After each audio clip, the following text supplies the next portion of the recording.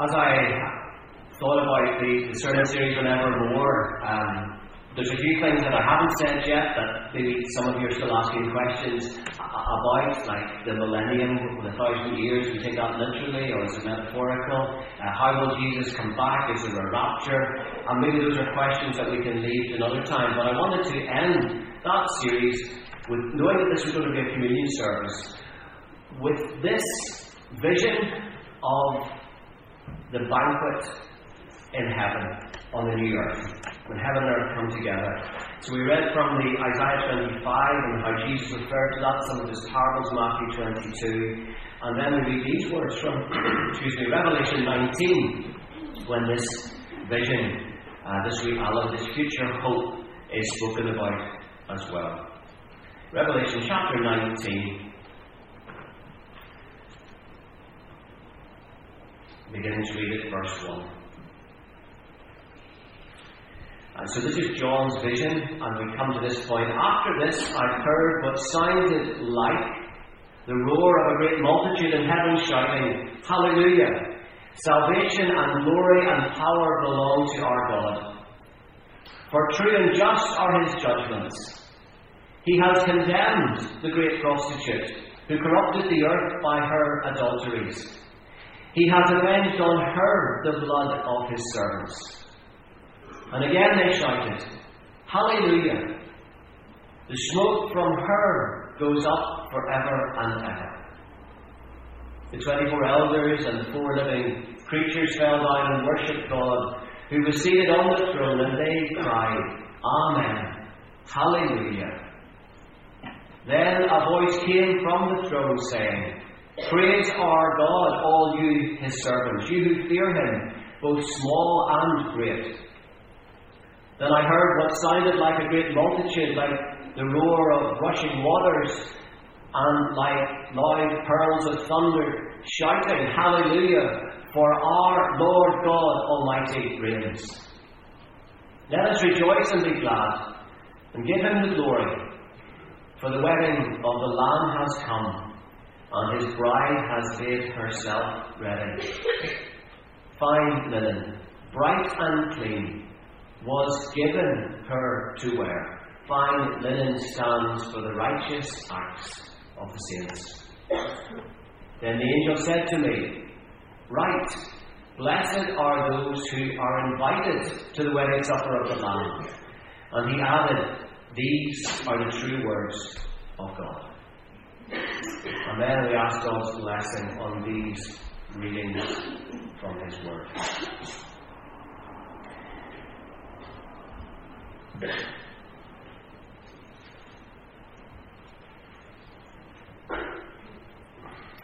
What we're thinking about here is the party of the universe, the wedding supper of the Lamb.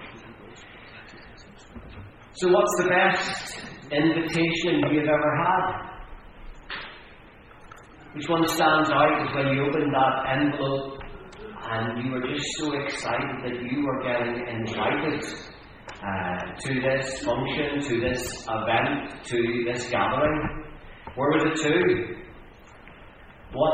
Which one has got you most excited? And I'm sorry if you can think of nothing that's ever got you excited. Or what's the best meal that you've ever enjoyed? What did you eat? Who cooked it? Where were you? What's the best memory that you have with friends when you laughed and you could be yourself and you didn't have to try and say something to make yourself look good in the eyes of others? You could just be yourself and you were relaxed and it was just a great evening. Put all these experiences together, invitation, celebration, food, relationships, and you begin to get a small picture of what this event is that Scripture witnesses to. And if you've ever gone through the excitement of a wedding and all the anticipation of what that day that is coming means for you and your family and for your loved ones, you again sense the expectation of these words as they look forward to what is called the wedding banquet, the wedding supper of the Lamb. Here is the Bible's picture of that first event when Jesus comes back to claim this world for his own, when the kingdom of God comes, the new creation, when death is defeated, enemies are put aside, that when everything is at peace, this great banquet, this great party of all the saints through all the ages gathered in worshipping Jesus. Does it not excite you that in God's plan he's going to begin with the party? The best party that everything in this life has ever looked forward to. The foundation of this vision goes back to Isaiah chapter 25. And on this mountain, God says, a day is coming, there is going to be a banquet of rich food, the best of meat, the finest of wines, in verse 6. And it's for all peoples, it's not just for Jews. The invitation goes out far and wide, it's to all peoples who want to be part of that, in verse 6. And what are they celebrating in Isaiah 25? The end of death, verse 8. Which, verse 7 says, is like a shroud that covers all the peoples. You can imagine the shroud that covers people's faces or covers people's bodies in death. Death is like a shroud that covers all of us in this earthly journey. And the celebration banquet in Isaiah 25 is celebrating that death has ended. And verse 8, that the Lord himself will come and wipe away all tears. There will be no more tears, because a new order has come. And in verse 8, that the Lord will remove all disgrace from his people, which means that he will deal with all those who are his people's enemies, who have abused them and treated them, mistreated them and killed them and punished them. That God will finally deal with his people's disgrace. What a hope! What a day is coming! And because God is often speaks of his people as his bride, and because it is God's Messiah, this anointed one who was going to come, who will bring an end to this present world of sin and tears, and inaugurate God's reign in this world again, that this rich feast that is spoken of in Isaiah 25, that will be brought in by the Messiah, begins to be spoken about as the Messianic, the Messiah's wedding banquet. So when Jesus comes, people have been talking about this for a long time. When's the kingdom of God going to come? And this party, this banquet, the end of enemies, the end of death, when's it going to come? And Jesus' first words are, repent, because the kingdom of God is near. God's reign is about to come in, when all this that has been prophesied will start to happen. It's just around the corner. So get your hearts ready, repent, get your sins forgiven, and follow God's ways, so that when he comes, when God's reign comes, you will be found as one of his own. And so Jesus' preaching is all about how the kingdom will come, when it's going to come, what it will come like. And often in Jesus' parables, he speaks about a wedding banquet, or a king having a wedding banquet for his son. And so we read these words, one of them in Isaiah 22.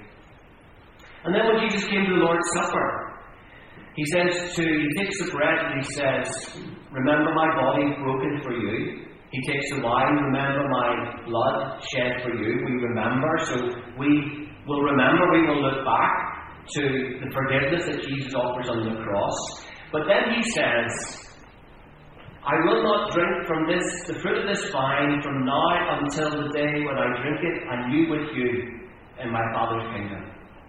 I'm not going to take bread and wine again, like in this setting, until I drink it in this banquet, this wedding supper of the Lamb, and we will share it together when death has been defeated and all things have been made new. So every time we take communion, we look back to what reconciles us in a relationship to God, faith in Jesus as the Lamb of God who takes away the sins of the world. But we're also looking forward to the day when it will not be the minister who will distribute the elements, but Jesus himself in this great banquet of rich food and wine and the meats in the context of that will remember why we are there. How did we get here? Because the Lamb of God at one point took away the sins of the world, and through faith in Him, we are on that journey. Not only looking back, but looking forward to the day when all things are made new. This is what's going to happen when God heals this world of all that is wrong with it. And so if I can bring these three passages together, and many others that in your own Bible reading you will come across, it's all about an invitation. You are invited to a party. Not just any party. This is God's party. Revelation 19, blessed are those who are invited to the marriage supper of the Lamb. In Matthew 22, the king, as the excuses came in, sends out the servants, go and invite everybody you find, the poor, the lame, whoever you find, tell them they're all invited. No one said, no, everybody is welcome to this wedding banquet. Everyone is invited. You are invited to a party. Jesus in His ministry preached about a God of grace who reached out to everyone. He touched the hearts of the common people in a way that the religious leaders of the day never could. Because the religious leaders always made them feel as if they were not good enough for God to look upon them with favour. And that they could never be good enough for God to take any interest in them. Whereas Jesus comes along and He preaches about a God of boundless grace, who is like a father waiting for his prodigal son, welcome for anybody who would come to Him in repentance, no matter how bad or what terrible things they've done in their life. Jesus preaches into a religious atmosphere dominated by the categories of law and sin. And Jesus preaches about a kingdom of God that is coming, and God's invitation to all who would like to be part of it. And that's why thousands followed Him wherever they went. He talked about God's gracious invitation no matter who you are. By His hospitality, He accepted anyone. By His friendship, He gave that grace to anyone. Lepers are included because He stopped for lepers, He even touched them and He healed them. Samaritans are welcomed. Story about a good Samaritan, or in John 4, He spent time with a Samaritan woman at a well in Samaria. Shepherds are included because the angels, when the Messiah was born in Bethlehem, are sent to tell them that a Saviour is born for them in David's time. Whereas the Pharisees said that God could not be interested in the shepherds because they were up in the mountains so long they could never get back to the temple to offer sacrifices or take the Sabbath day seriously. The blind and the lame are included because He tells this parable about God's invitation going specifically to them. Tax collectors are included because He accepts invitations to parties in their house like Zacchaeus. Over and over again, Jesus heals. He talks to, He stops, He tells stories about, He has dinner with people who find themselves on the margins of the religious and social life of Israel. Because God's invitation goes out far and near. It's the seed in the parable of the sower that's scattered indiscriminately. Wherever it lands, His word goes out. It's a gracious invitation to all who would like to be a part of God's party that is coming. You're invited to God's party in the world to come. But it's not just about great food. It's a celebration of life eternal and the defeat of death. It's a celebration of healing in our whole bodies, of tears wiped from every eye, of enemies removed, and glorious worship that gets you in your very being. You are invited to God's party. The invitation goes out to anyone, no matter who you are. Jesus demonstrates that no matter who you are, no matter what your past, everyone is invited. The question is, what will you do with the invitation? See, in Jesus' parable in Matthew chapter 22, the excuses start to go back of the people who cannot come to the son's wedding banquet of this great king. Oh, one person needs to go out and buy a field, so he can't come. But you can buy a field any day. Whereas a king's son's wedding only happens once in a lifetime. Why would you give up going to a time in a life event for something that you can do any other day? So these excuses in Matthew 22 come back, and they are ridiculous excuses of why people will not accept the invitation to the banquet. In fact, they're exceptionally rude. It shows that they don't value the king, who is king of their country in Jesus' parable. No wonder the king is angry about the way that he is being treated. People are full of excuses today about why they can't commit themselves to discipleship, to being part of God's church, to make the love of God their number one thing in their heart, and the love of neighbour second. And so, I would start going through the excuses today and leave that for another time, but you think of the excuses that people give you of why they don't want to follow Jesus. But what does it mean to accept is what I want to talk about today. What does it mean to accept? One part of it is that if you accept this invitation, you accept it by waiting faithfully. When you get an invitation that you don't want to miss, you make sure that nothing else will double book you on that day. Or that you, if depending on the invitation, say it's an invitation to go to London, you will plan to make sure that you're there on time. You'll buy your plane tickets, your hotel. You will make sure, you will orientate your life around that invitation if it means so much to you. When you get a clash of dates, the invitation that you choose to accept and the one that you choose to reject is dependent on which one gets you more excited, which one means more to you. So when you accept God's invitation, you are declaring that this date is fixed in your life calendar, and you will make sure that nothing will make you miss this wedding banquet in your life, that nothing will come between you and this divine event. So therefore you have to wait for it faithfully, for what it means to live in the light of this invitation that is coming. In Leo Tolstoy's War and Peace, you encounter the beautiful young lady Natasha Rostov. Everyone who sees Natasha falls in love with her. And in War and Peace, she's engaged to the noble and upright Prince Andrei. But because she's too young, she can't marry him immediately. And so the marriage is delayed for a year. And through that year, through War and Peace, you see this Natasha is a character who wins the heart of everyone who follows the story. And you want joy and happiness for her. She's such a lovely young woman. Finally, Prince Andrei comes back to claim his bride. She has been waiting faithfully for him for a whole year.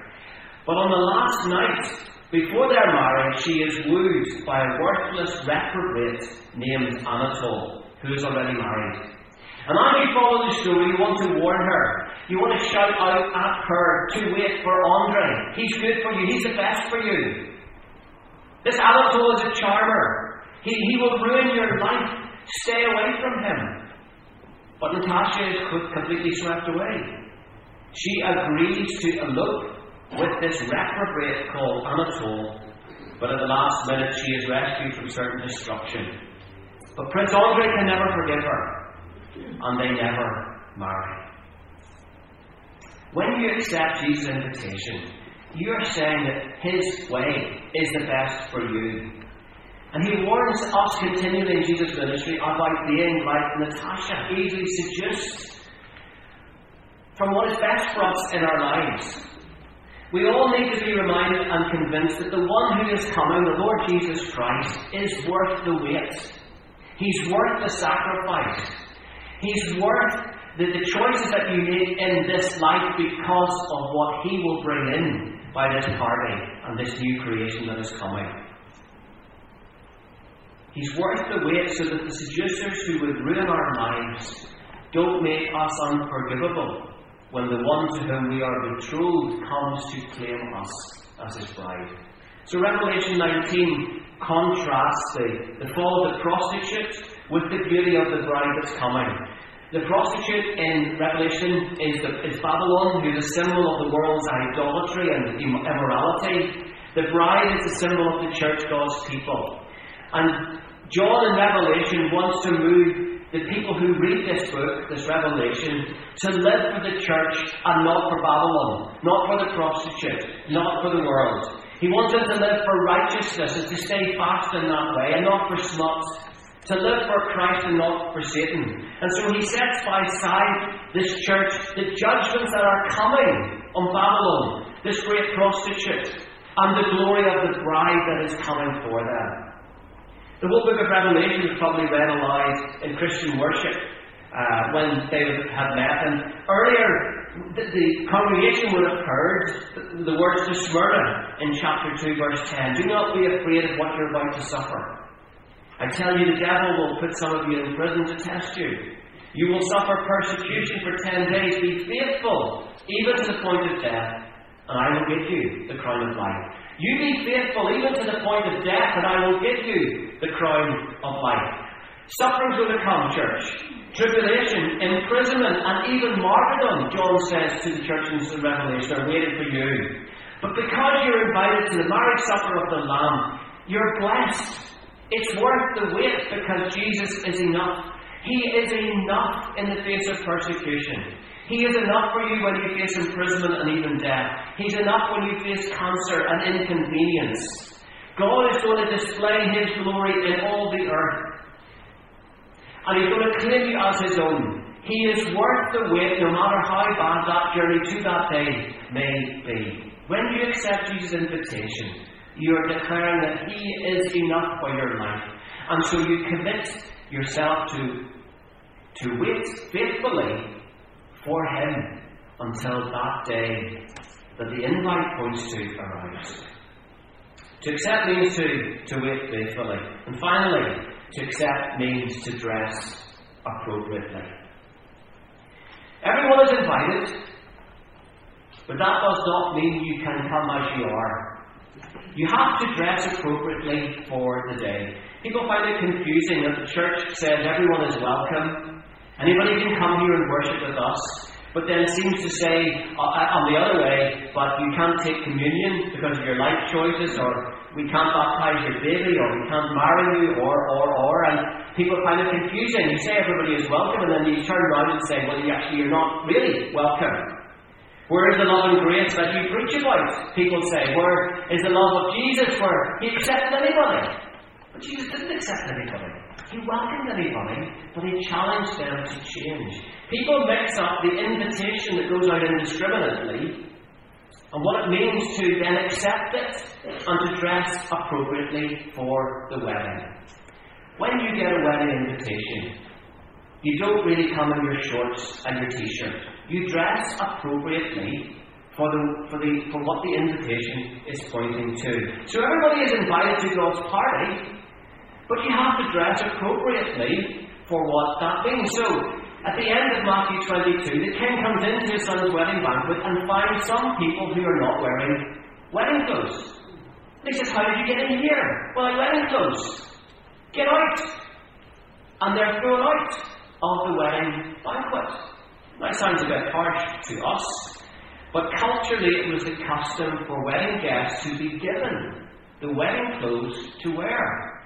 You didn't have to go out and shop yourself. If you're invited to a wedding by a king, the king will give you the wedding clothes to wear at the wedding banquet of his son.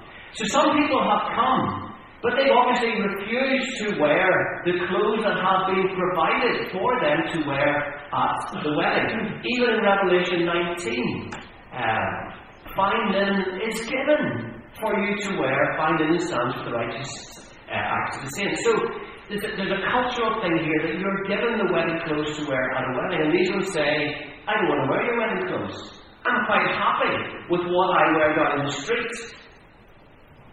But it's an insult to the host. It shows that the guests are arrogant because they thought, I don't need to wear what the king has provided for me. What does it mean to dress appropriately in this picture? What does it mean for us spiritually to dress appropriately to accept this invitation? In Matthew 22, the whole Gospel of Matthew is about what it means to be a disciple. So you come to the end, go into all the world and make disciples of all nations, teaching them to observe everything I have commanded you. So dressing appropriately is actually following the way of Jesus, doing what He asks us to do, observing everything that He has commanded us to do. Love Lord your God with all your heart, love your neighbour, forgive your enemy, do good to your enemy, turn the other cheek. In Revelation, it's obviously about binding into the righteous acts of the saints. I want to close with a story that D.A. Carson tells. He's a New Testament theologian who's written many books.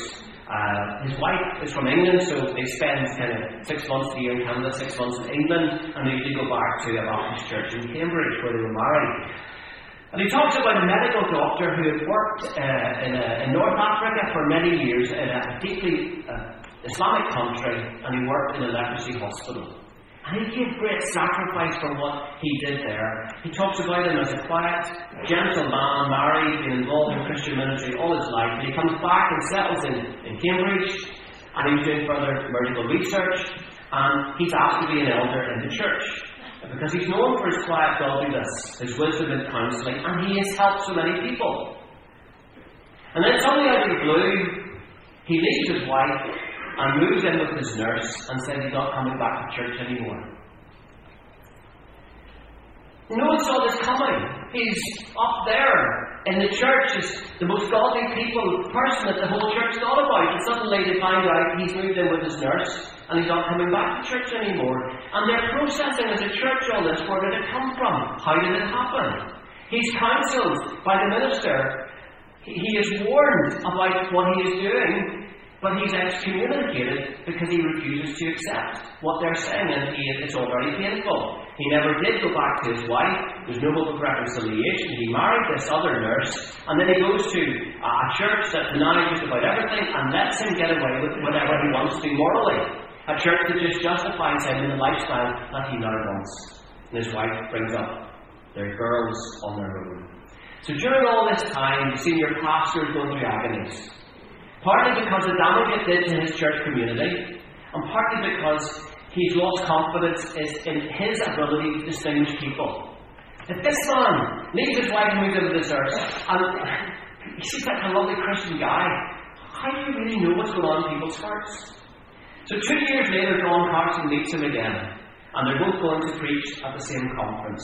And as they're driving along, he says to the pastor, "Okay, Roy, it's been 2 years now since all this happened. Hindsight is a wonderful thing. What do you think about the whole business now?" And the pastor of the church says, "I've come to the conclusion that never in his life did he ever make a fundamental decision that cost him anything." And John Carson's shocked. This guy's a missionary in a Muslim country. He gave up so much to be there. He worked in a leprosy hospital, and you're telling me this? And the pastor says, "Hear me out. Brought up in a Christian home. He's a late addition to the family. Their sisters who all doted on him. These wonderful parents who spoiled him rotten. He's the kind of nice child who tried to please his parents every time he turned around. And every time he did anything wonderful, his sisters always thought he was wonderful. Then he goes off to university and he gets involved with the Christian Union, and everybody thinks he's wonderful there. He's chair of the group, and everybody thinks he's wonderful and spiritual. Then he goes out as a missionary, and he's pursuing his own research. He's a medical doctor, and he's writing great papers on what he's discovering in the leprosy hospital. And he's a hero in his family and his church and his circle of friends and his acquaintances. And then he comes back and settles in Cambridge, and he's approved by the church. Everybody thinks, what a great person you are, what you've done with your life, and how you've given it up to work in a Muslim country. And he thinks he's wonderful, everybody said he's wonderful. And then comes along a pretty nurse. And for the first time in his life, the pastor said, he's got to make a choice between what he wants to do and what's right. And He does what he has always done. He does what he wants to do, only for the first time, it's not right. Here's a man who's gone through life, fooled everybody because he came out of a Christian subculture, brought up in the church. It's nice to go to church on Sunday, speak to people. It's good to be part of a church. I think I have this hope that God's always there for me. But his profession of faith was never questioned because it just fitted into his lifestyle nicely. He always did what he wanted to do, though. He never learned to take up his cross daily and follow Christ. He never sacrificed anything for the sake of Christ because he hadn't yet faced up to anything that required him to do so. He enjoyed being a missionary and a medical doctor. And you couldn't tell which way his heart was until he got to a place where he had to make a choice between staying faithful to his wife or his attraction to this pretty nurse.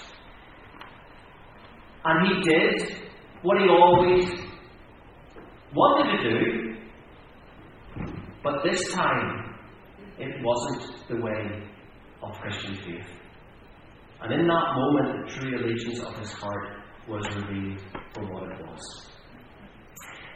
You're invited to God's party. Will you accept it?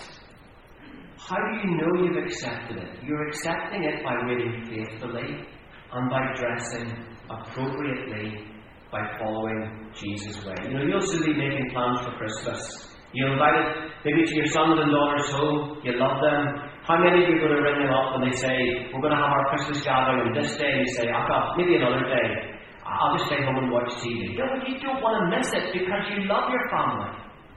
You're invited to God's eternal party. You may accept the invitation, but you haven't really if there's no desire for holiness.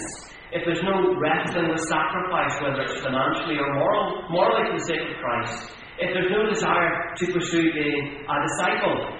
We are like a bride sometimes who's getting married but couldn't care less what will happen on the day. That's no marriage. That's no love of the person you're marrying. We are invited to God's party in this world that He is making new again. Does that get you excited?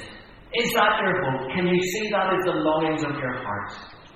Jesus warns us at the end of Matthew 22, many are called but few are chosen. Many are invited, the invitation goes out indiscriminately, but few get in. Because few respond to the call appropriately. Nobody just walks into heaven without a care in the world. You are there because you've consciously made a choice. This is where I want to be. The alternative is devastating. To be thrown outside the party in Matthew 22, or to be condemned along with the prostitute and Babylon in Revelation 19. To miss out on it all and to lose everything. And so the question is, do you want it with all your heart or don't you? You can't play with sin as if it's no great matter. Don't do anything that you would be embarrassed about if other people discovered. That's a sign you're doing something that is dark in your heart. You've got to repent from that. You've got to seek God's way of righteousness. That's what we are all about. We accept this gracious invitation no matter who we are, but we know we've got to dress appropriately to receive the blessing of God now and for what is coming. If you're on the South African rugby team, your life has forever been changed by what has just happened. There's no other team. There's nothing else. You've gone into history now as the World Cup winning team. It was worth it all. It was worth the sacrifice, the pain and the bruising and the broken arms, whatever came along that journey to be a part of that glorious celebration that their lives are now forever be changed by. This is even bigger. Isaiah 25, what God has promised and what Jesus says is near.